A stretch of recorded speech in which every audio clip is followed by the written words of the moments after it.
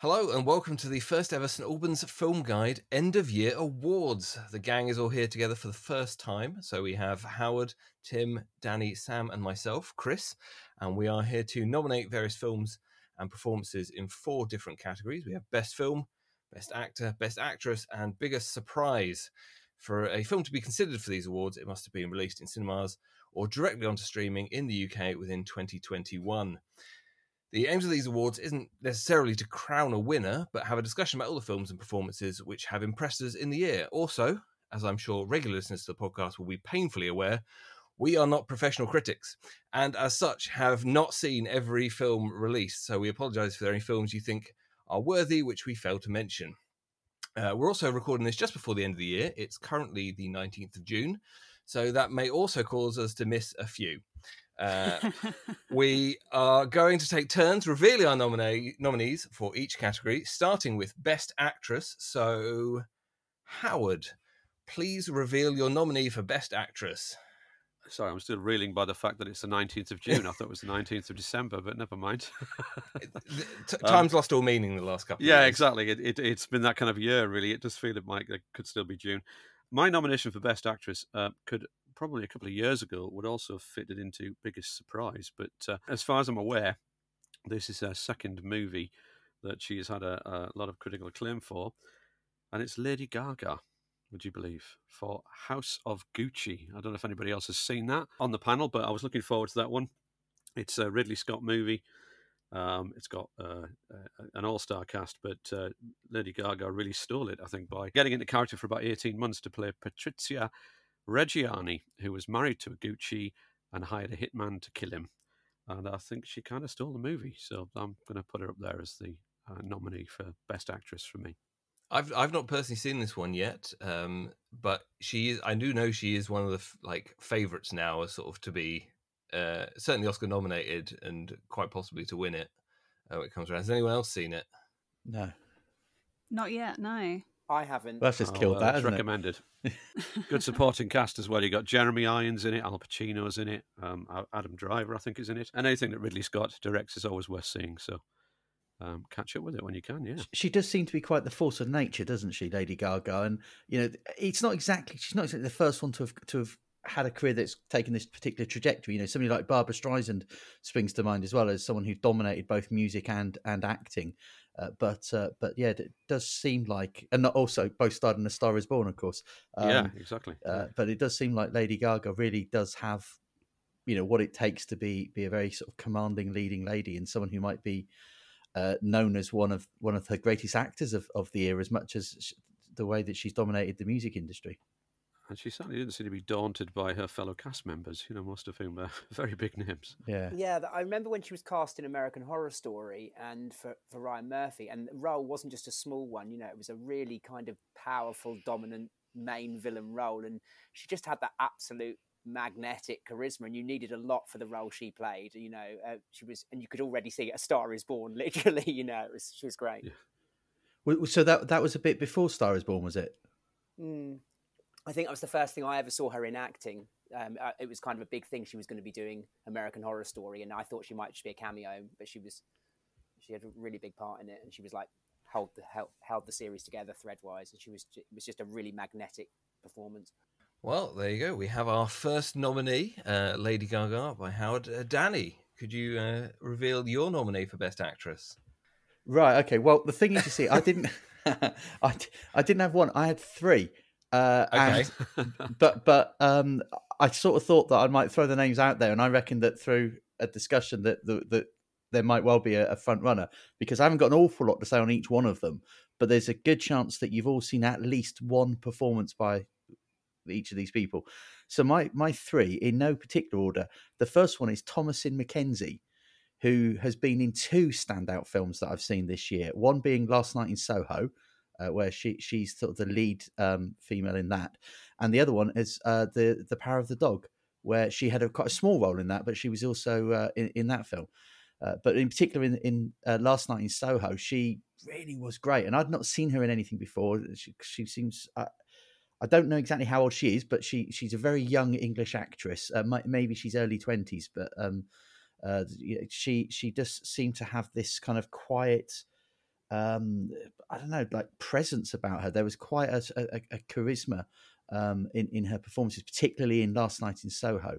I really want to see Last Night in Soho, and I missed it because it wasn't on for very long on general release. But I did see her in Power of the Dog, and I back you up on that. She has a definite presence, one for the future, and all that. So yeah, she was very good in that. Okay, She was also in Jojo Rabbit. She was a young Jewish woman that was being hidden in Jojo Rabbit, and she was also in a third film that came out this year, which was Old, M. Night Shyamalan's Old. And I also want to correct you. Clearly, so good is her acting and her accent that she's actually from New Zealand. She's not an English actress. they kind of count. At one point it's all the same. Anyway. So we've got Thomasin McKenzie. Who's your second? Oh yeah. So then the other one is now she got the Best Actress Oscar this year for this part, but Frances McDormand, I thought, particularly in Nomadland. I think Frances McDormand, whatever she does, which is largely, it's largely with her husband, and I don't know how she gets those parts. I did that joke on the Film Guide last week, and it didn't work then either. But yeah, she's good in anything I've ever seen her in, and in Nomadland, you forgot she was an actor.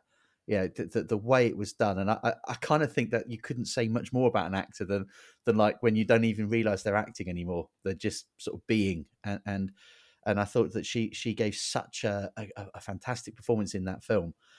And then the other person I want to mention was somebody that I never had heard of before. I never came across any of her work, but was Gemma Chan in The Eternals. I thought, I don't know if Sam's just had a convulsion there for some reason. I'm not sure what that was. It was me. No, Sam, well, you made Sam's head move a certain way. Oh, then. sorry. Oh, she's in the Channel 4 series Humans. Yes. Yeah, she's very good in Humans, and I thought she was good in the Marvel one too. Yeah, I just suddenly, I don't know, there was something about her performance in there. I felt she held that film together so well. Eternals is, on the whole, I think was a pretty good movie, but it was somewhat mixed. I think bits of it were really good and bits less so, but she was consistent throughout it. And she carried a big budget, big action, spectacular movie, and did it so well. And I thought, wow. And yeah, to my shame, I wasn't aware of Humans or of her acclaimed performance in it before. Her second time in the Marvel universe as well. She was in Indeed. Captain Marvel as well. Well, I don't remember in that, so she Not must be playing the rubbish same then. But part. she's got better, so well done. She was blue in that, so looked a bit different. Right. Yeah.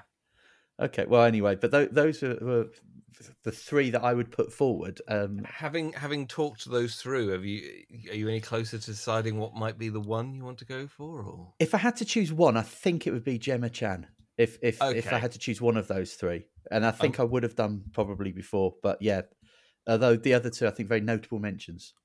we're gonna pick Gemma Chan. We're gonna hold you to that.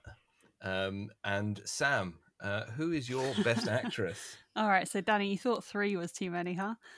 Yeah. Oh, please make me feel better. I might have narrowed down to 7. I don't know. I mean, I can just I can just list them off, I guess. And I've been looking at my list, like, which one do I pick? But they're all so good for different reasons.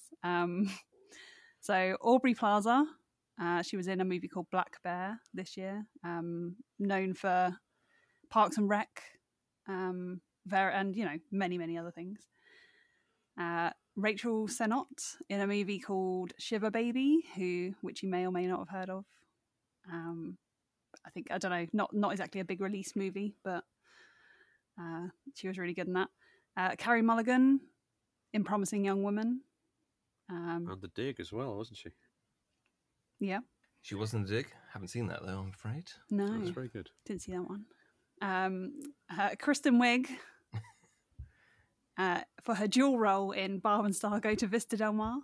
That's a film that might be making a recurring appearance. Anyone catch that one? in Sam's lists, by the way.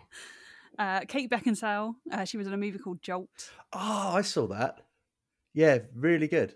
Yeah, and she absolutely, I thought she really did amazing as an action star. Yeah, and then I've got Rosamund Pike in I Care a Lot, which was like, she was brutal in that movie. And finally, but not least, I know that's the exact phrase, the correct way of phrasing it. We have Niamh Algar in a movie called Censor, which is a little British horror.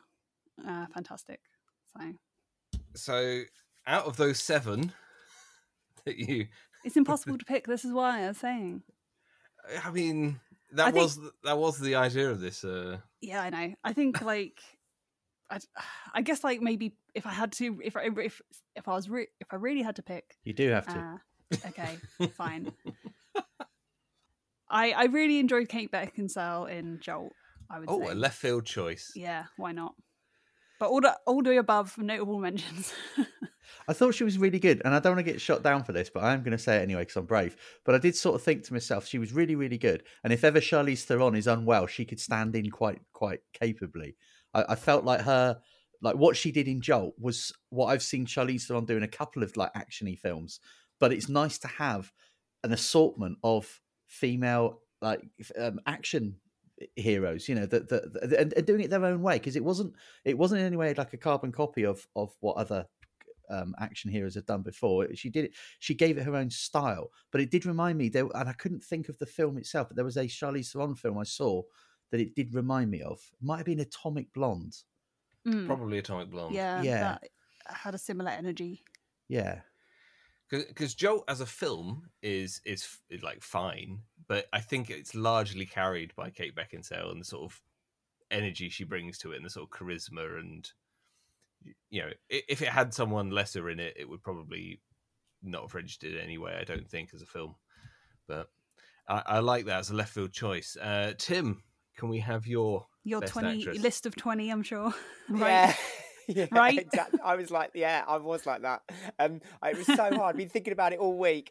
So I've got some honourable mentions. They're not the winners, but the honourable mentions. So Tilda Swinton for The Human Voice, Almodovar's Human Voice, and also for her supporting role in The French Dispatch, which was just brilliant. Peak Swinton. Florence Pugh in Black Widow, who's now joined in the Marvel Universe in another way. Yes. I'm not going to spoil it if people haven't caught up with what I'm talking about, but she's just brilliant. I mean, Florence Pugh, Midsommar, you know, a few years ago, is just a meteoric star, and she just can do anything. And as Yelena, she had everything. She was vulnerable, she was tough, she was just brilliant. And again, coming back to what Danny said about that, you know, that really kind of making it a very kind of female take on action and not trying to copy anything else. I loved it. But then anyway, so I narrowed it down to 2.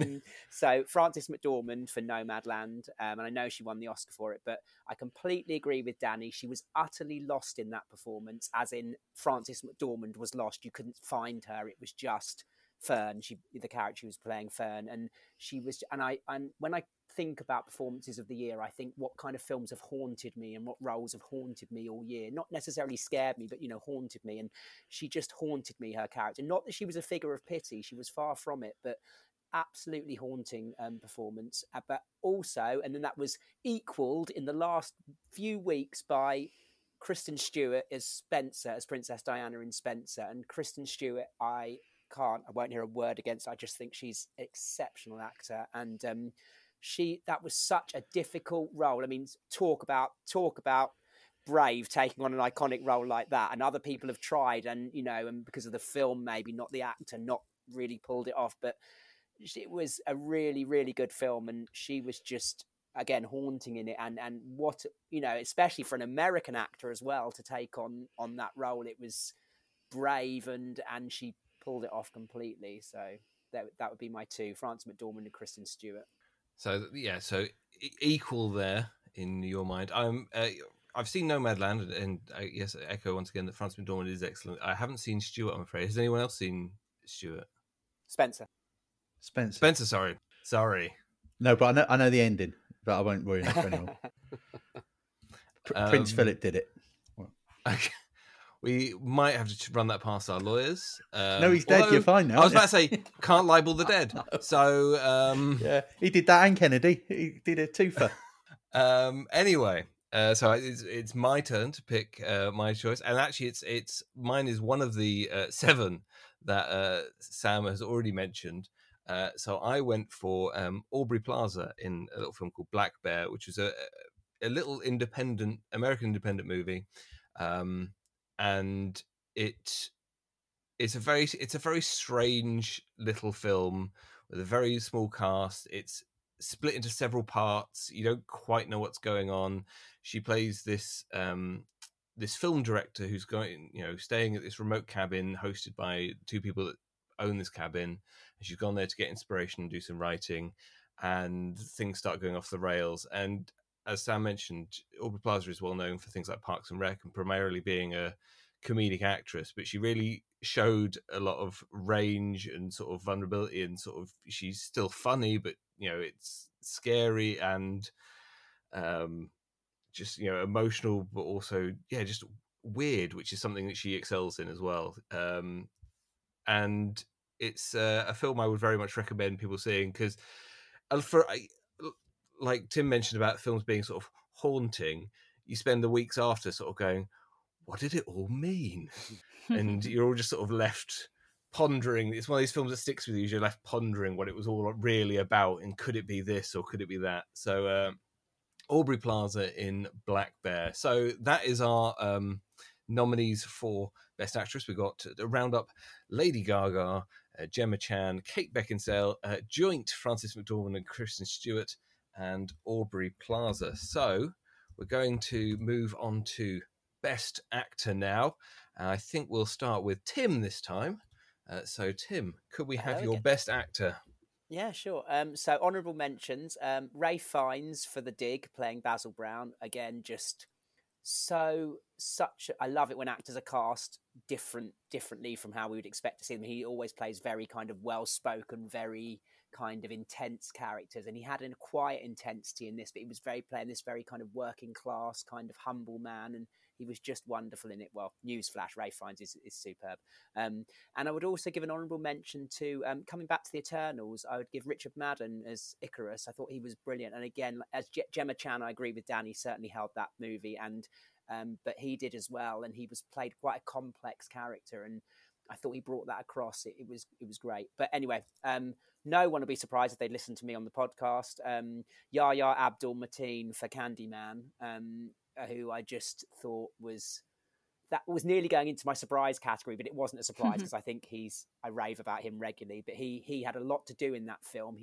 I don't want to spoil anything, so everyone should see it, but this is the Candyman reboot from this year, but he was kind of he was playing protagonist, antagonist. I'm trying not to spoil anything, but he was doing a lot, and he was carrying a lot of parts in that film, and you never knew quite where you were with him, with the audience, and again, haunted by that performance. So yeah, that's for me.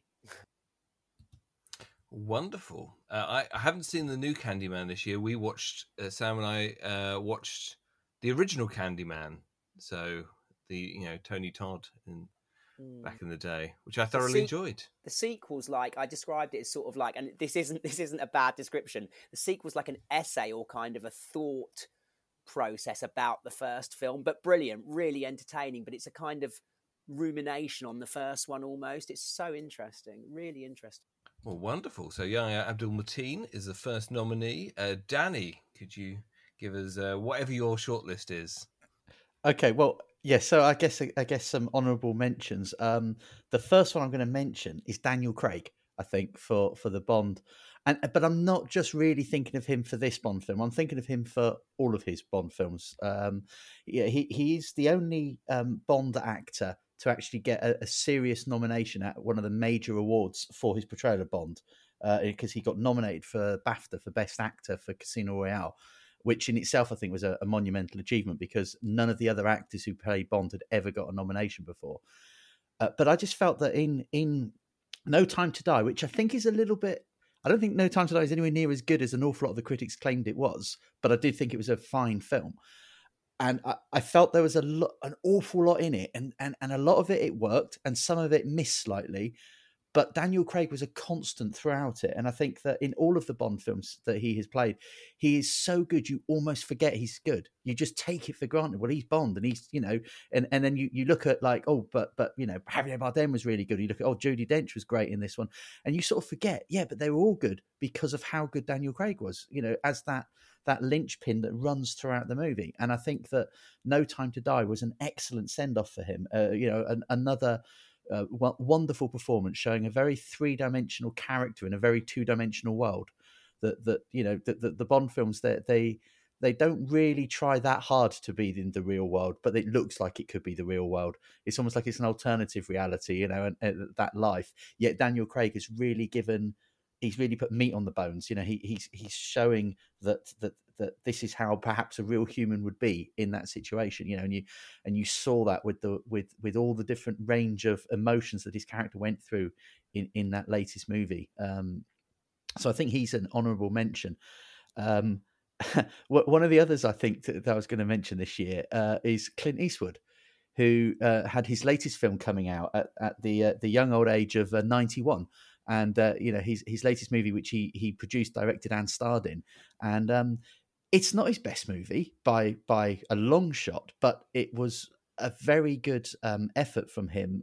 It was very solidly directed, which I don't think he knows it any other way to make a movie. But also his portrayal was quite good. It was quite tender, really. He most of it I think worked really well. There's a lot of the film was about him and a young boy that he was sent to Mexico to bring back for the young boy's father. And it kind of worked. You really believed that he was this washed up rodeo star that once was somebody, but now he's quite old and decrepit, and he's, and he's sort of a bit miserable, and he's not got an awful lot left to live for. But off he goes, and he tries to do this thing, and he was very tender in this movie, and he had this wonderful rapport with the boy that he's bringing back to America. So I'd give him a mention. The one that I think that all of you would probably agree with is Benedict Cumberbatch. And I'm thinking that in particular, I saw him in The Courier, which I think got a release in this country this year, so probably technically counts, but it also came out the previous year in other ways, so it would be vague. But I thought his performance in that was pretty good. But his performance in The Power of the Dog was really something else. And that's the film that certainly is of the moment, because it was released just a few weeks ago on Netflix. And I wouldn't be at all surprised if that film gets him a lot of award interest when all the major awards are announced. Well, much like the Golden Globes, we're known for sort of predicting the Oscars, and also we're all white. Yeah, exactly. Well, not anymore. They've gone to fix that now. Okay. They've tried to fix that. Yeah, God, that was a whole thing, wasn't it? Yeah. So Benedict Cumberbatch. I've not seen The Power of the Dog yet, but I have heard such excellent things. Chris, it's your movie. It's a Western. I thought it was very good, Power of the Dog, and I thought Benedict Cumberbatch was very convincing, which is not the kind of role you would have expected him to rock up in. He plays a very tough and very authentic American rancher, which is, you wouldn't automatically assume that you would head for Benedict Cumberbatch in that role, versatile though he is. So I also saw The Courier that you mentioned, Danny, and I thought that was very good too. Yeah, where it was based on a true story of the guy who goes behind the Iron Curtain and helps the Russian double agent, or our agent, effectively, Penkovsky. It was very good. And I saw him in Spider-Man, and he was brilliant. So there you go. I agree. Yeah, he is good in Spider-Man. Yes. Okay. Have you seen him in anything, Sam? Just to finish off. No, I haven't seen any of those movies. So Oh, well. I mean, I've seen him in Sherlock, but that was a bit a while back now when it went 2021. You've seen him in other things, I'm sure. Yeah, I have, but he's in everything, so you must have done. Yeah. Not in 2021 though. He's like a male version of Olivia Colman. He's in an awful lot of things. I've seen him in something. Yeah.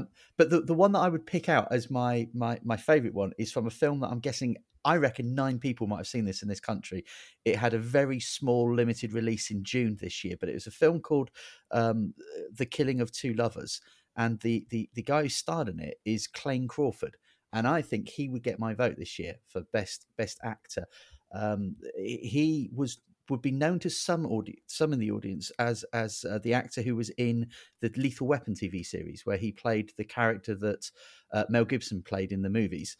And he did that to quite a lot of critical acclaim. And he wasn't the top billed actor in that series. It was Damon Wayans who played the Danny Glover part in the movie, and yet he stole it, and he showed this new. He played this nuanced character that wasn't just all the crazy zany action that Mel Gibson was, but he also had these layers. And he in that TV series, he really brought to life the mental health struggles of his character, and did it in a very sympathetic way and a very real way. And that's where I noticed him and became a fan of his work, because I thought, wow, if he can do that, I wonder what else he could do, or what else he has done.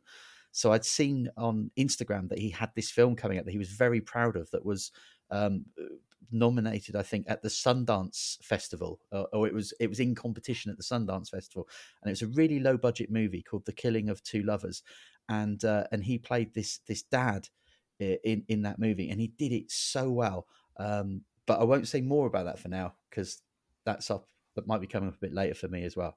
Well, all I can say at the moment about it is that it's 84 minutes long, according to Wikipedia, so perfect.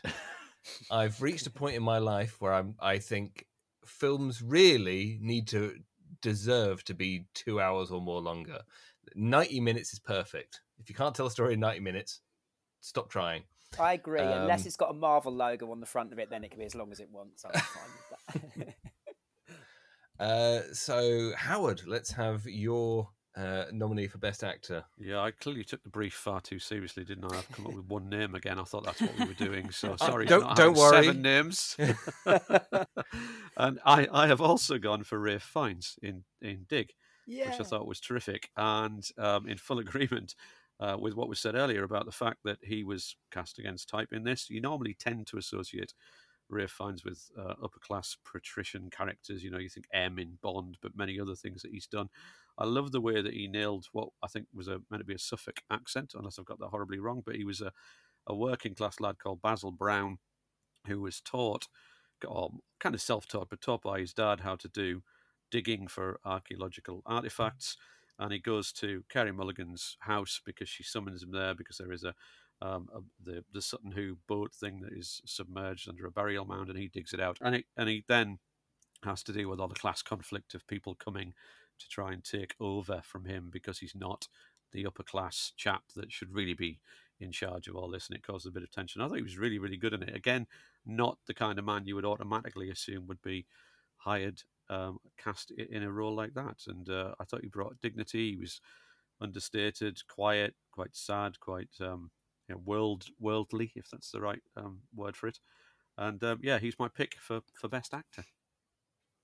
Wonderful. Well, I commend you for just picking one. That was the brief. Oh, good. And no, but this is where and now I've left Sam and myself to last, because we've actually gone for 11. No, we've gone for the same answer for this one, but it's also multiple people.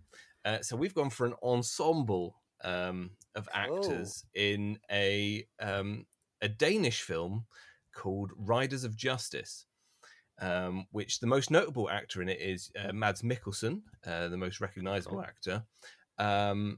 But there are the 4 main guys in it, who are Mads Mikkelsen. I apologize for my Danish pronunciations here, but I'm going to give it a go. Nikolai Lee Kaas, Lars Brungman, and Nicholas Bro. And basically, the story is Mads Mikkelsen's character, Marcus. He's a soldier. He's based abroad when his wife and daughter are involved in a train accident, and his wife is killed, and he has to come back to look after his daughter. And he's emotionally distant. He's a military man, but then he gets approached by 3 guys called Otto Lennart and Emmentaler, who believe that the train crash wasn't actually an accident, but actually was an assassination of a gang member, and they believe that it was done by a gang called the Riders of Justice. And as a film, it's a very interesting film, because tonally it's all over the place. Sometimes it's like high farce, it's comedy, other times it's like action thriller, it's really tense, but ultimately it's about these four men who are like, they're broken but in different ways. They're emotionally stunted, or they've socially stunted. They've been damaged in some way in their lives, and they like come together and they find each other and work together, and it sort of make this weird little family. And it's a very good film. Like, when I said tonally all over the place, that's not really a criticism, but it's just, don't go into it expecting like just it kind of presents itself as a thriller, but then at the same time it's kind of like almost a warm-hearted family drama. And well, is there anything you want to add, Sam? Because this is what our choice was, the four main actors from Riders of Justice. Yeah, I mean, you said pretty much everything, really. I mean, it's a murder mystery. It's everything. It's everything and nothing. And it's sort of, it's these men just dealing with these problems they have, and it's sort of about masculinity, and it's about sort of psychology and learning to sort of basically sort of move on and grow. And it's a very interesting film. I think it certainly explored the problems and issues that men in our societies around the world, Western societies I guess, face, and that aren't addressed in movies very often in the way that this addressed it. So absolutely, you two have completely sold that film to me. I've never heard of it, and I want to stop this podcast now and go and watch it. You two have sold that to me so well. Actually, you sold it to me as soon as you said Mads Mikkelsen's in it. Yeah. Really, he's watchable in just about everything, isn't he? He's so good. Yeah, he's so good, and he's terrifying looking in this, because he's got a shaved. If you look at a picture of it, he's got his head is completely shaved, but he has this massive graying beard, and he's this like hard nut soldier, who basically just doesn't know how to connect with his daughter. And it had a very short, I think, cinema release in the UK. But what then era is basically it went on set to. in? What era now? It's present day. Yeah. Okay. Yeah, it's present day. I once was stood about 40 feet or so from Mads Mikkelsen, and he's as terrifying in real life as he is on screen. It was at a convention, and I could see him at a table, and I didn't realize he was behind me. And somebody said, "Oh, he's over there," and I looked over, and he looked kind of pleasant and was signing some autographs, and then something happened. And he just looked across like, oh, what's that? But as he did it, you, Danny. he looked in my general direction. It wasn't me, and he got no. I don't think he recounts this story from another side. I'm sure of that. But it was just suddenly his slight smile, his polite demeanor dropped for a moment when he just said, "What's that?" And it just looked chilling. And he's got, I mean, I loved Hannibal. And he was so good in that. And when I heard that was being made as a TV series, I thought, why would you do that? How stupid's that? Anthony Hopkins did this wonderful portrayal of him. Why would you ruin that, take away from that by trying to redo it? And then watched a minute or so of Mads Mikkelsen, and then forgot that Anthony Hopkins ever played the part. And if there's ever been a film where Mads Mikkelsen's been in it where I've not thought it was so good, I think one of the main reasons is that they haven't used him enough. That I think everything he's done, he's such a good actor. And I see he's come in. He's going to be in the next Indiana Jones film, and he's in the next is it Fantastic Beasts film. Yeah. It just looked like his star is on the rise still, which I'm really pleased for him, because he's a great actor of his generation. I think it's good as well, though. Like I said, this is a Danish film. Like he also regularly works in Denmark again. He hasn't just gone over to Hollywood and now he's purely doing Hollywood stuff. He's still making like he was in Another Round, which also came out and was Oscar nominated earlier this year. So he really tiptoes that balance, doesn't he, between indie and and big franchise stuff. It's a great place for an actor to be in. Literally between indie and indie, if you think about it, because of his next role. But that seems like a perfect segue place to stop for the best actor. So a roundup, we had Yahya Abdul-Mateen II, Clayne Crawford, Ralph Fiennes, and the Riders of Justice ensemble. So part 3, we're going to go for biggest surprise. So this can be a good or a bad thing, just something that maybe you thought, I'm not going to enjoy this, and you came out thinking it was great, or maybe something you thought, this is going to be the best film of the year, and turned out to not be so. So let's start. Well, we'll start with Sam this time. What is your biggest surprise of the year? Okay, well, this was a bright shining light in what has been, a dark 18 to 2 years, 18 months to 2 years.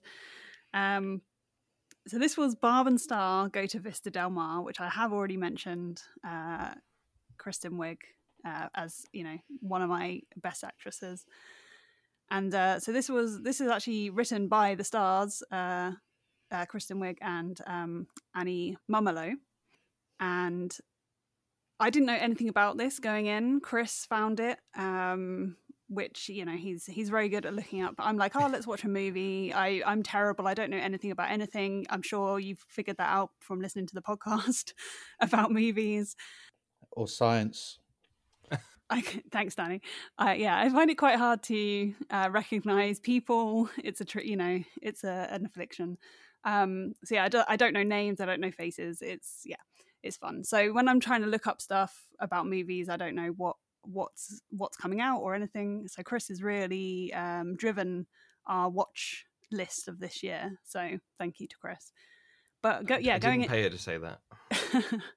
Going into this movie, I had no idea. I thought, this sounds like a weird movie. It's a quite an unusual title, and it starts out with a young lad riding his bike, delivering newspapers, singing along to an old power ballad in his headphones, having then thrown a newspaper onto a doorstep, heads on back to his what appears to be like a tree house or something, and then the tree slides open and he goes into a lift down into a secret lair, and it all kicks off from there. Very bizarre thing where you got this sort of classic villain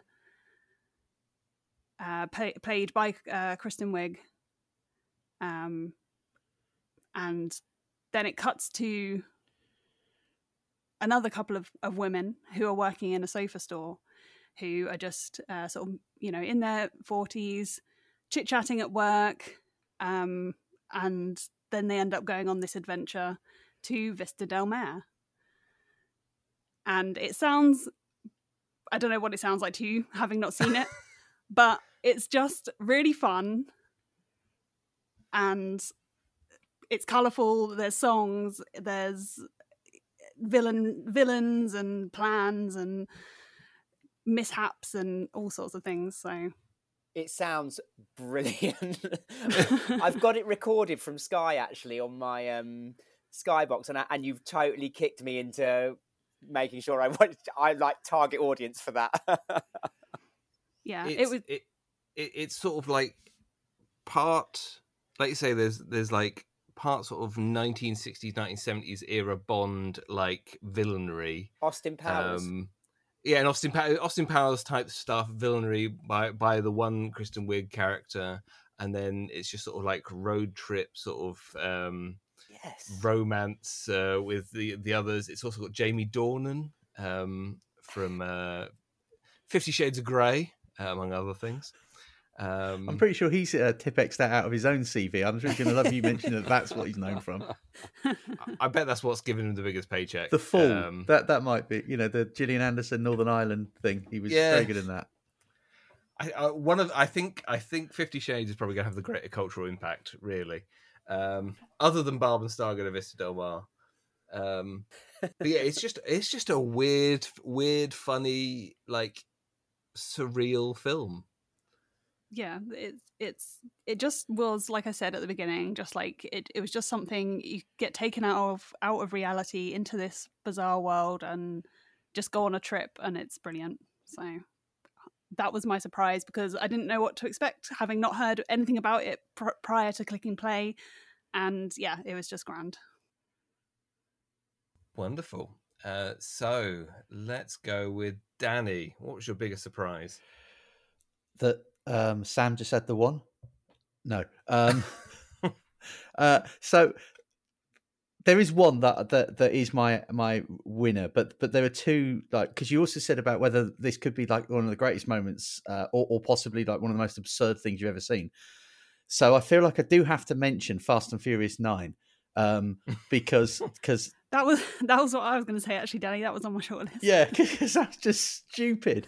You know, like for start, like all these people who started out as like drag racers like 20 years ago, and now they're kind of like superheroes, super spy type things. It's the series has morphed into something completely different and makes squillions of dollars, and loads and loads of people love it. And so good luck to all them. But the fact that they are now almost literally bulletproof. The characters, they even make jokes about that, how bullets were flying through their clothing but not hitting them, and it's just, that was, they even make reference to that. Also, physics defying, the laws of physics have no meaning in these movies anymore. And then the ultimate one was they drove in space at one point, and they actually turned and they indicated, and you just, this was originally like a low budget movie about street racing, and now that's where it's gone to. So that's like a wow moment, I guess. Also, I mentioned earlier Clint Eastwood's latest movie, Cry Macho.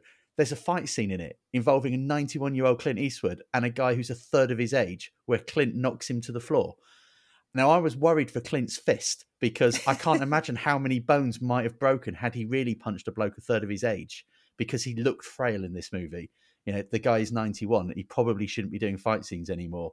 And also, in the actual moment, you're sort of bought into it. But a few moments later, you're thinking, now that was just silly. That just wouldn't have happened. The guy would barely have moved in real life and would have probably breathed heavily and knocked Clint over. But nonetheless, Clint, as the director, decided he was still going to show how macho he is and put in a fight scene. But I think my standout wow in a positive way moment is going to be No Time to Die. And there's a scene toward the end, and I'm not going to give any spoilers, but if you've seen it, it's the one where it starts raining grenades in a stairwell, and the whole sequence is in one take. And that's something that I had seen. So the director, is it Cary Joji Fukin? No, I should have looked his name up first. But the director of the movie, he had previously worked on a TV series called True Detective with Matthew McConaughey and with Woody Harrelson. And in one episode of the first series of that, there was a sequence that lasted for several minutes, and it was all in one take. It was one that there appeared to be no cuts, and it followed Matthew McConaughey through raiding a stash house and shooting people and fighting and all this sort of thing. And it was amazing how it was all done seemingly in one take. And the director did the same thing in No Time to Die. And I don't know how long the sequence was, but it felt like it was several minutes where you are following Bond up the stairwell. It's raining grenades. He's fighting off various villains, and it's all done with seemingly one camera angle. And you get a few minutes into it, and then you suddenly think, this hasn't cut away yet, that this is all being done. And I'm sure maybe there were tricks and things to make it appear to be that it was all done in one go, but it really was a breathtaking moment, I thought. And so that's my best moment of the year. Wonderful. Now I think I'm gonna go next. So my biggest surprise was a positive one, and that is Free Guy, starring Ryan Reynolds, which is I picked it for several reasons. One, I generally enjoyed it. It was a fun way to spend a couple of hours, but also I think it's interesting because it's a bit of a rarity these days where it's a big budget movie based on original IP. It's not an adaptation. It's not a reboot. It's not a sequel. It's not based on a comic book or a whatever. It was an original story that someone went, yeah, let's spend $100 million on that, and it's a good fun time. And it was just sort of nice that you don't actually see the amount of films you see that are. I mean, I saw Spider-Man this morning, thoroughly enjoyed it, but it's just all the big budget movies these days to me seem like they're based on something else or have come from something else. It's nice to see an original movie with a bit of money behind it that's not an indie that you have to then go searching for. So that was my surprise. Howard, what is your surprise? Okay, well, I went for a moment in a movie, and I'm going to try and do this initially without spoilers, although I suppose most people know about this one. But surely the biggest surprise of the year was the ending of No Time to Die. So, which I thought Danny was going to allude to. but then he went for his grenade scene. But again, most people have seen it by now or heard about it by now, but I won't actually go into detail. But it was a fine send-off for Daniel Craig. Danny covered how good he's been in the movies that he's done for Bond. I think it was 5, wasn't it, he did? And I thought it was a bit of a drop-the-mic moment, but a very good way to end it. And I guess if I say any more than that, it would be, spoiler alert galore, because there must be someone somewhere who's not... I haven't seen it. You've not seen it? No. Okay. Well, when he was, when it was revealed that he was gay at the end, and he kissed M, and they went off together, I thought it was fabulous. At the end, Ray Fiennes travels back in time to The Dig, and it's basically a prequel to The Dig. It was the way that he threw his head back, wasn't it, right at the very end, and he then became Sean Connery, and like a lot of life sort of happened. Yeah, that was what I thought was just, I didn't see that coming. Oh dear. So yes, as there is one member of the panel who has not yet seen that movie, I will stop talking. Well, is it possible? I mean, Sam, do you know what the ending is? Because it has now been fairly well reported. I mean, Chris told it to me when he got back that night, but I didn't. Chris, crikey! No, I made sure to ask. Sam was. I don't know what divorce proceedings. Surely. No, Sam literally asked me straight up whether the thing that happens at the end happens. Yeah, and I was did. like, do you want to know? I did ask. I said yes. I think we're safe to mention it now because it was from a while ago, and I'm pretty sure most people would know because I read an article just the other day on the Radio Times which actually had in the headline what the spoiler was.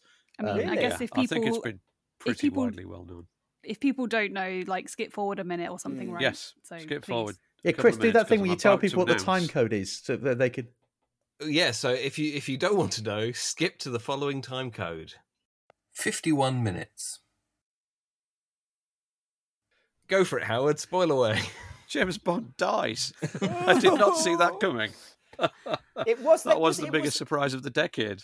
It was a groundbreaking moment in cinema, wasn't it, for any generation? Yeah. We've all grown up with Bond of all ages. Every generation has grown up with Bond. And it was one of those, this is something I will never see properly again on screen. It's like seeing a superhero die. It's crazy. And it was brave because, I mean, I'm still not entirely sure if I loved it or not. But, or I could see people in the audience going out thinking, I'm not sure if I loved that or I hated it or whatever. But it was a brave thing to do. And bear in mind that a lot of the audience is quite young.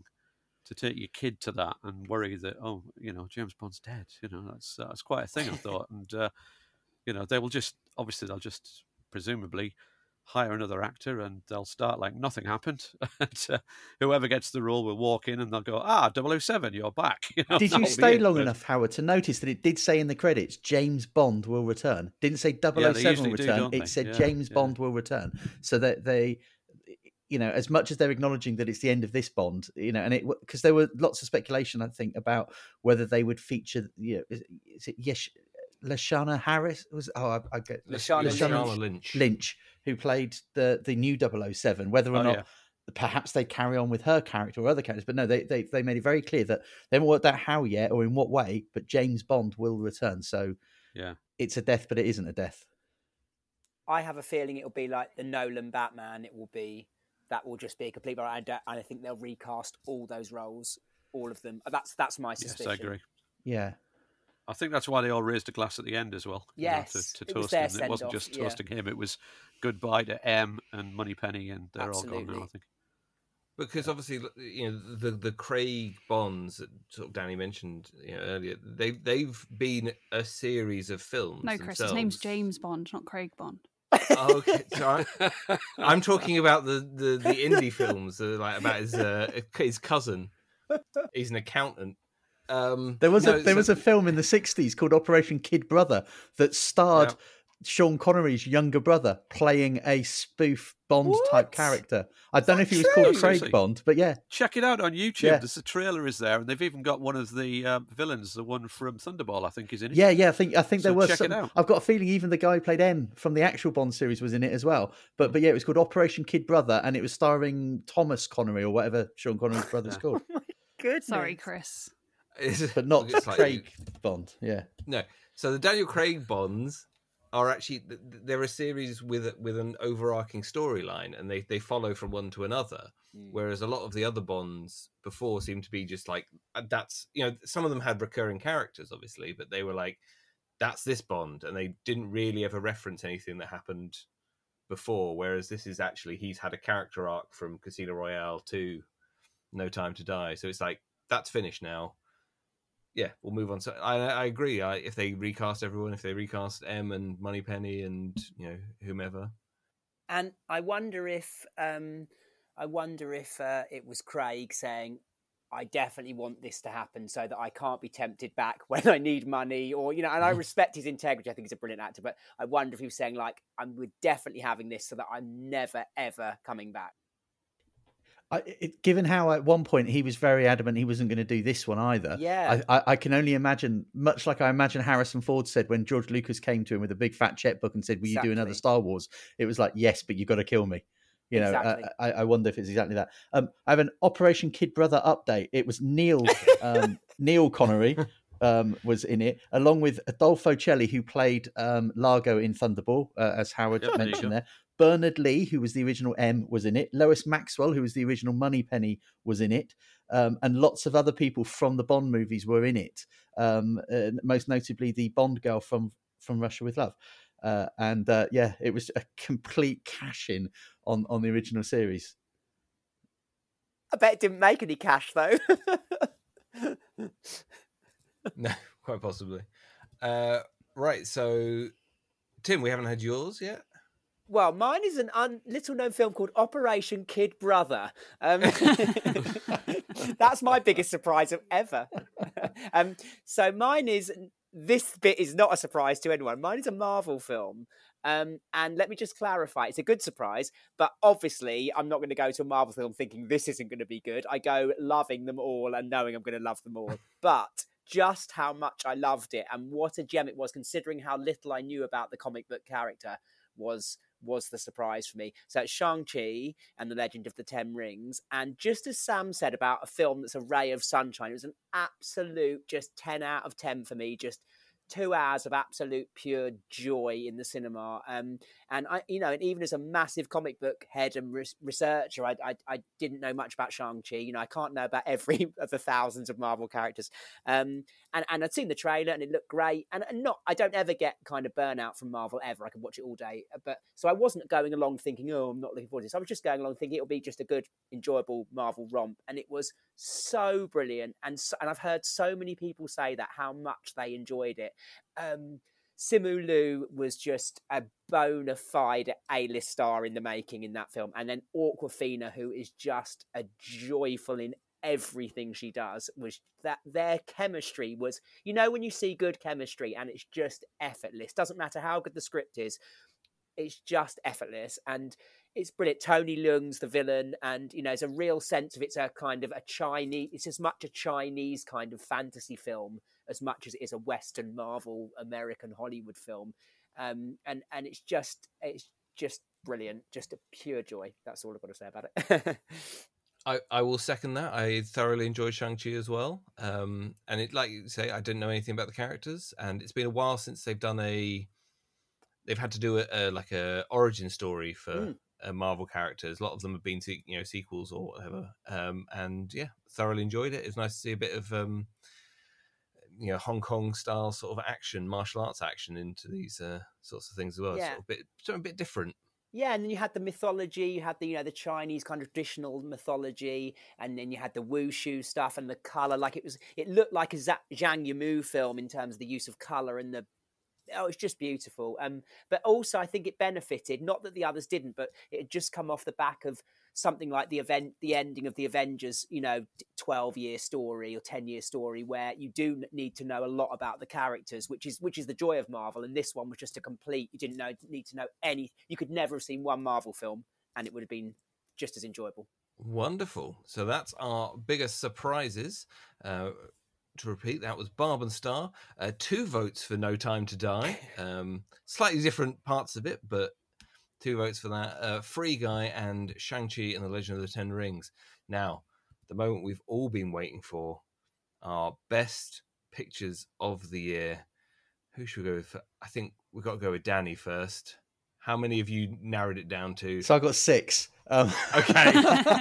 But You've gone for proper Oscars style. I was really hoping that I'd go last because I've got a fairly good feeling that some of these will be mentioned by you guys. So I thought then I could then say, no, I've only got 3 because you've covered 3 of them. But I'll go, if you want me to still go first, I'm happy to go first. Go for but it. I really don't know which one I would pick above the others.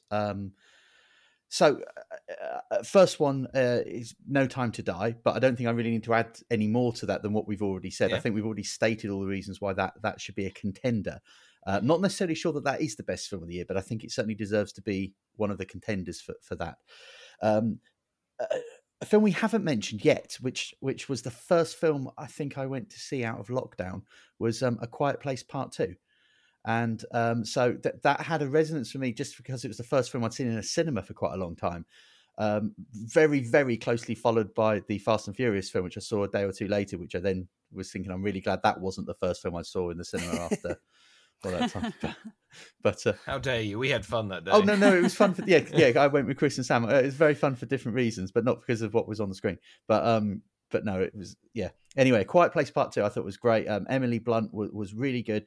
John Krasinski, I think, has evolved as a director, and what he did with that movie was wonderful. And the beginning bit of that movie, which was kind of prequel to the first movie, trying to show, because in the first movie you're already in this environment, whereas at the beginning of the second movie they explain how the environment came to be, and I thought that it was very good. And yeah, it had, given that I kind of thought they've done all the surprises now, in this world they've created in this movie. I didn't know if they had anywhere else to go with it, and I was very pleased that they did. That this was also, very good and inventive and scary as well. I love horrors, but I don't think there are often very good ones around. So it's nice to see a good, well-made horror film. And yeah, Nomadland would also be on that list as well. Although I almost feel like it shouldn't kind of win as far as we're concerned, because it did so well anyway. It's already got an Oscar. It's got what it needs. But a wonderful, well shot film. It didn't feel like you're watching a movie. Which I mean as a compliment to it. I didn't feel that we were watching Frances McDormand performing. I felt we were watching her character, and we were just following her character. And it had that sort of documentary grittiness to it that was just superb.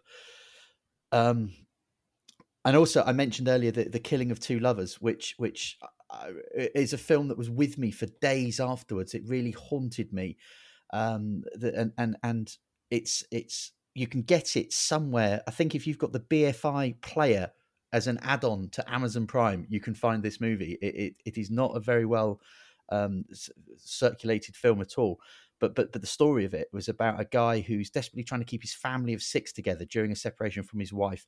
That they agree to see other people, but the guy himself, David, struggles to grapple with his wife's new relationship, and it just shows this man who's hurting, and it's contemporary. It's set in kind of like small town middle America somewhere, and it's just haunting. And the central performance from Clayne Crawford, it really sits with you. And the opening of it was one of the best openings I've seen in a movie in a very long time, where the poster of the movie has a woman lying in bed, and you sort of see her head and her shoulders, and you can see out of focus a person beside her in bed, but the focus is on her. And that's how the opening shot is, that you see her in bed and you can make out a figure behind her, but you can't see who it is. And then suddenly the camera moves to the door frame, and there's the Clayne Crawford's character stood in the door frame with a gun, and he's pointing at her head, and she's fast asleep, and it looks like he's about to blow her brains out, and he doesn't. But what happens next? And there was no dialogue at all. There was no music. There was no nothing. It just was presented to you, and it grabs you straight away. And you're just thinking, wow, this is like intense and gripping and horrific. But you can't look away either, because you just want to know what he's going to do. And you see everything he's going through without his face even changing much. You can just see it in his eyes. And so much of this movie was really, really long tracking shots without any cuts at all. And the way that they went from the bedroom out of the house, and he gets into his car and he drives 3 blocks round to his house, and and so much of it was just in one camera shot, and the way that they did that, and the choreography that must have been involved in doing some of these really long shots, and it just added to you being in this environment. And alongside all of that, his 6 children, the child actors, who by and large I find obnoxious, and I really wish that they would just do something with CGI to make adults little people in movies. But in this instance, I think they were really good, and very natural performances, and he was a complex lead character because what he's doing initially is absolutely horrific, where he's contemplating murdering his wife, but you really sympathize with him as the movie goes on, and you get how conflicted he is, and he's just an honest guy, and he's trying to do what's right by his family, but he's struggling and he doesn't know what to do, and you get all of the things that he's going through, and there's not a single moment that's wasted in the movie. Like, every shot is purposeful and every word of dialogue has meaning, and wonderful little tiny indie movie that probably cost to make about what an episode of EastEnders costs, I'd imagine. But great example of like small cinema. And only 2 more to go in your list, I believe. Okay, yeah. So Last Night in Soho would be one of those, which had this great 60s style and vibe to it, because partly it was set in the 60s, so that helped somewhat.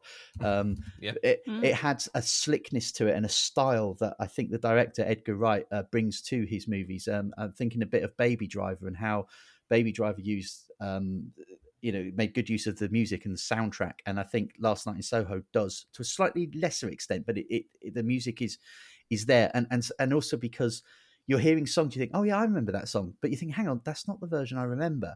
And I think that's a very intentional thing that's done, because the movie is, I think that lends itself a lot to the movie, that it's the 60s, but it's not quite, because there's something not quite right about it all, and it keeps flitting between the 60s and present day, and yeah, it does it in a way that doesn't feel a bit hackneyed or time travel-y.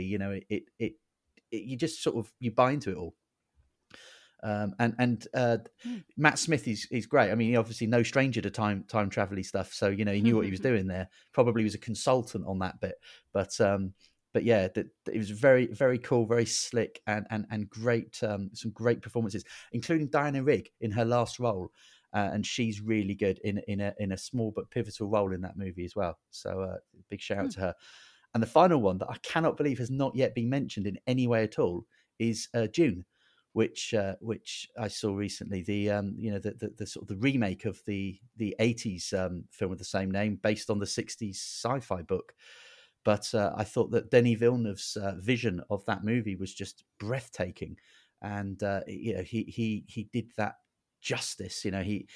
He created this world that David Lynch, I think, got right in places, but I think he did it so much better in this movie, and everything about it was really good and deserves to be recognised. All the way from old Timothée Chalamet in the middle there as the protagonist who gave a wonderful performance, surrounded by some really good actors as well, other really good actors, and yeah, again, it's the visuals as much as anything else that you really just, you're watching art, and it's incredible. Well, there you go. As discussing that at all, because you spent a lot of time discussing The Killing of Two Lovers. Would that be maybe your choice of? I think so. I mean, I partly discuss it because I'm pretty sure there's only me and 8 others that have seen that film in this country. I put something on Instagram when I watched it saying how much I enjoyed it, and the actor who starred in it actually messaged back and just said thanks. So I'm guessing it's had a really small audience if he's individually thanking people for watching the movie, which is partly why I spent longer discussing it, because it's a film that I don't think others would have ever come across. Sure, but I can't really choose. I could probably take 1 or 2 off of that. I probably would drop A Quiet Place Part 2 if I had to whittle it down. Okay, and I'd probably drop Nomadland because everyone else has given it like. We've narrowed it down to 4 then. Well, let's see what. Well, Howard, you said you were following the brief, and so let's go for 1. So I've gone for 1 again, because I was trying to follow the brief. But what I did do is actually, I was going to briefly mention the movies that didn't quite make number 1 that I enjoyed this year. So I did write those down, to be fair. So the ones that I enjoyed included The Courier, that I think Danny mentioned earlier with Benedict Cumberbatch. The Many Saints of Newark, that it was the Sopranos prequel. Oh, I enjoyed that. House of Gucci, which I mentioned earlier, and Dig, which I mentioned earlier because of the nominations for the actors. And the other ones I singled out were Power of the Dog, June, that Danny just talked about, and for the same reasons he mentioned, and of course No Time to Die, that we've talked a lot about, and Black Widow, which I just thought was enjoyable. However, drum roll, my best film of the year, I'm going to go for Ridley Scott's The Last Duel, which bombed at the box office, but did seem to get very good reviews. It's the kind of movie that I like because I like historical stuff, and this was grittily realistic historical stuff. So it wasn't all looking like, the whole place is being cleaned and polished before they march out of the castle and all this kind of thing. So it was gritty and realistic the way it was set and shot, the way the scenes were done. The cast included Matt Damon, Adam Driver, and Jodie Comer, with a supporting role from Ben Affleck. So it was quite funny seeing Matt Damon and Ben Affleck back on the same screen. The plot is interesting because it's based on a true story. Now, obviously, it's going back centuries, so we don't know all the facts. But what we do know is that the character that Jodie Comer played told her husband, who's played by Matt Damon, that Adam Driver's character raped her. And the way Ridley Scott presents the story is to show all three perspectives. So you get Matt Damon's perspective, Adam Driver's perspective, and finally Jodie Comer, the woman's perspective, which is subtitled The Truth. Now, in a way, that does matter, but it also doesn't, because nobody knows who to believe, the French court at the time decide to settle this in the only way that they know how, which is to leave it in God's hands. And in doing so, that means that they're going to have a duel between Matt Damon and Adam Driver, and the winner is obviously the just party, because God would not allow a person to win a duel if he wasn't the one who's telling the truth.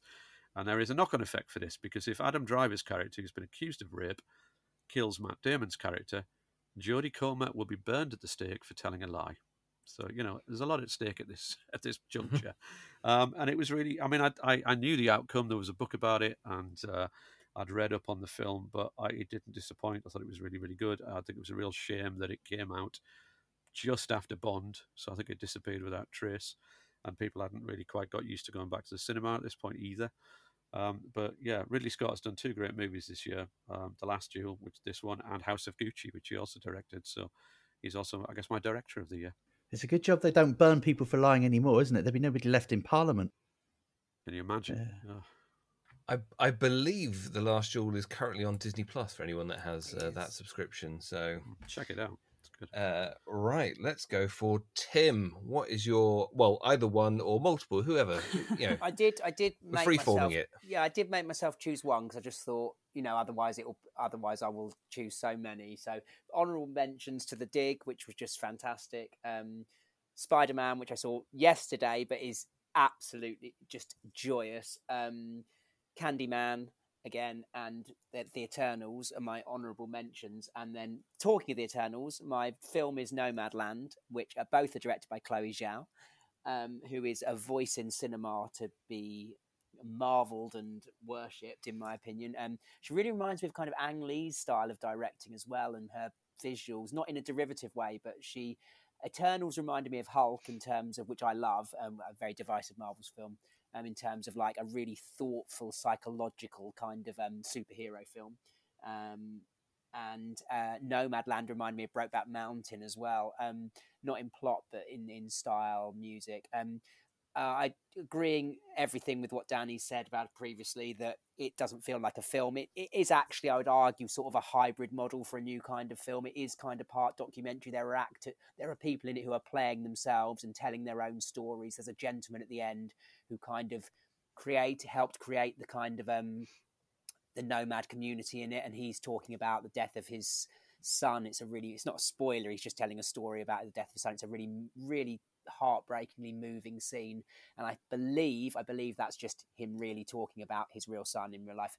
And so the boundaries are blurred very skillfully between documentary and, like Danny said, you believe that Frances McDormand does live in, an RV. And what I loved about it was that it wasn't pitiful. It wasn't pitying of people's lives. It was looked at the toughness of it and the harshness of living in that environment, but the benefits as well. And that no one was there to be pitied. It was a freeing choice and a way of life that a lot of them embraced and were very happy about, even though it was tough. That was fantastic. But Chloe Zhao is just kind of has this. When I say unflinching, I mean just she doesn't look away, but she's not cruel. It's she you can tell she just loves people, and that's in Eternals as well. She loves human beings and is clearly fascinated with what makes people human and their flaws, which may sound cliche, but it's not in her hands. And what makes people. You couldn't get two more different films. Nomadland is so tiny and small as a film, and Eternals is so massive and on such a cosmic, literally scale and budget-wise, and but both deal with this. Just you can tell she's fascinated, points her camera at what people do and what motivates them, and why they do bad things or wrong things, and why they do right things. And to see two of her films at that end of the scale, two ends of scale in 1 year, was just a delight. But Nomadland it haunted me, and I tried to think of a film to choose that when I close my eyes I can still see so many images from it, and it was that. And I can't talk too much more about it because it makes me cry. No, very good choice. Very good choice. I'm gonna go next. So leave Sam till last to round things off. But as everyone's doing their honourable mentions, I did, when coming up with my one choice, I did have a short list of 5. So that includes Minari, which hasn't been mentioned yet, about a South Korean family who moved into the US in the 80s and try and start a farm. A very beautiful film. Promising Young Woman. Was one of mine. Riders of Justice, which you talked about earlier, and also another film that's not been mentioned, but it's well worth watching on Amazon Prime. It's Palm Springs, which is a Groundhog Day esque film starring Andy Samberg and Christine Milioti as a couple who get stuck in a time loop. But my film of the year was a film that's been briefly mentioned by Sam earlier, and it's a film unlike any that I've actually ever really seen before, and it's called Shiver Baby, and it was made for $200,000. It's 78 minutes long, so even shorter than Killing of Two Lovers, and it's a comedy, but it's presented as like a sort of social horror film. Sam's making faces on the Zoom call because of how cringeworthy it is. And basically it stars Rachel Sennett as a young woman called Danielle, who's she's going to be graduating from college soon, and she's been making money. She has a sugar daddy, so an older man who basically gives her money, and they have a relationship, and none of her family know that she does this, and she has to go to a shiva, which is essentially a Jewish wake, with her family, and she's there. She doesn't know anyone, and it's full of people she hasn't seen for such a long time, who ask her how she's doing. They sort of unintentionally belittle her career. They keep talking about how much weight she's lost, and then suddenly her sugar daddy and his wife and baby daughter turn up at the shiva, and it's one of those films that just keeps ramping up the awkwardness and the cringe, and it's literally scored like a horror movie. The score is all strings and like violins, and like it's Psycho, and it's claustrophobic. It was filmed in one house over the summer. The cameras are all very tight on everyone. It's claustrophobic because there are tons of people around, and it's very, very funny, but so awkward. And also there's she runs into her ex-girlfriend is also there. And it's just it's a really good film. Yeah, like Killing of Two Lovers, I'm sure about 8 people saw, because I think it was released on Mubi, streaming service in the UK, and it had a very small, I think, cinema release in the US. But yes, that's my film of the year. It's the most horrific comedy you'll ever likely see, especially if you have social anxiety. I don't think I rarely have I seen Sam's watched some. Sam loves a horror movie. We've discussed this many times. Sam's seen some disgusting horror movies and had absolutely zero reaction. And yet we watched Shiver Baby, and I've never seen a person try and curl up into herself more than a person has ever done that. I You love tried your to definition. disappear into the sofa. Social horror, like a new genre. What a brilliant name for a genre. That is fantastic. That's all I can great. describe it as. It's Right. yeah, it's a great film. Yes, that's my film of the year, Shiver Baby. It's first time director, written and directed by Emma Seligman. So, yeah, that's my pick. Sam, round us off the final best picture of the year. Go for it. Okay, well, I have a couple of honourable mentions before my best picture pick. So I've already gushed about it. Barb and Star go to Vista Del Mar. I don't need to say anything else. It was just, yeah, it was like, it was a light, as I've already said. I can't say it enough. Then I've also picked Shiver Baby as well because, yeah, I like a horror movie, but yeah, I think social horror is my most scariest form of horror movie, it turns out. I would also put in this category, which it didn't come out this year, but Yes, God, Yes,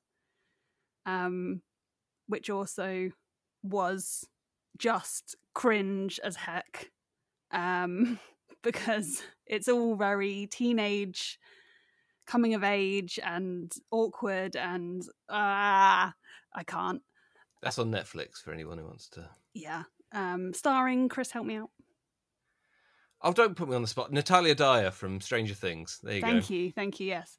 And She plays Nancy in Stranger Things. yes, she was brilliant in it, and yeah, But that's not a film from this year. No, What's your film from this year? I'm getting all the cringe memories. Thank you for reminding me so much of it. Okay, so my film of the year is Promising Young Woman, starring, as I've mentioned earlier, Carey Mulligan, and also Bo Burnham is there playing her partner. And yeah, it's about, for anyone who hasn't seen it, it's about Carey Mulligan's character. Her friend was killed, and as you know, is so many stories in real life of women who are murdered, and the men who do it get away with it. So it rings true so painfully to many real life stories. I'm sure, this could have been based on one story. It could have been drawn from hundreds, thousands of others. And yeah, it's as Tim was saying as well about how, though the movie that still sits with you, and I think everyone I think has said, it's not a movie that has haunted us having watched it, and I would definitely say that this did that, except for it was also excellent in a horrible way, because the story is horrific, but the cinematic, the shooting, I'm not saying the correct phrases for It's also very funny in places. Yeah, that's what makes it so uncomfortable, I think. Yeah, is that it's telling this dark story, but in some places it's laugh out loud hilarious. I thought the tonal swerves on it were masterstroke. I mean, tonal swerves can be usually 90% of the time a criticism of a film, and there's 10% of films that absolutely, like Dusk Till Dawn or something, that knock it into the ballpark, and just it's like it leads you down the path of this is a romantic comedy.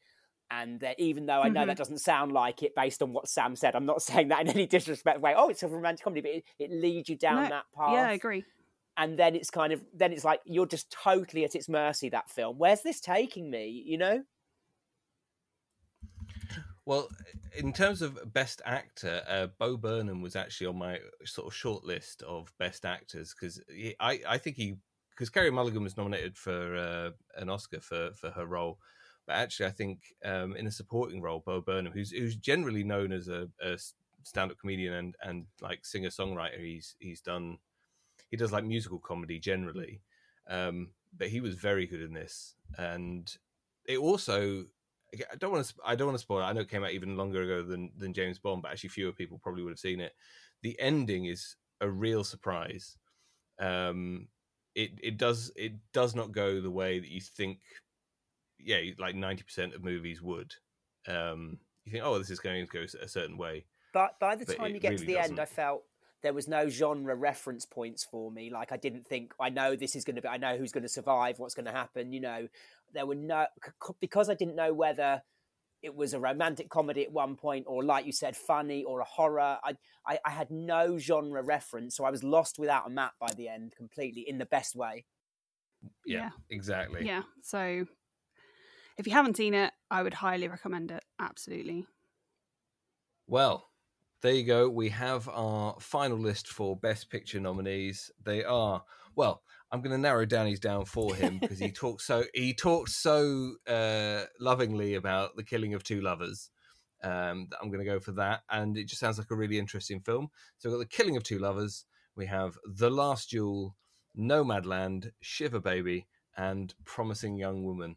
And there ends the St Albans Film Guide End of Year Awards 2021. Thank you very much. I believe this is the last podcast of the year, and so we'll see you again all in the new year, and see you obviously, you know, a year from now when we do the best of 2022.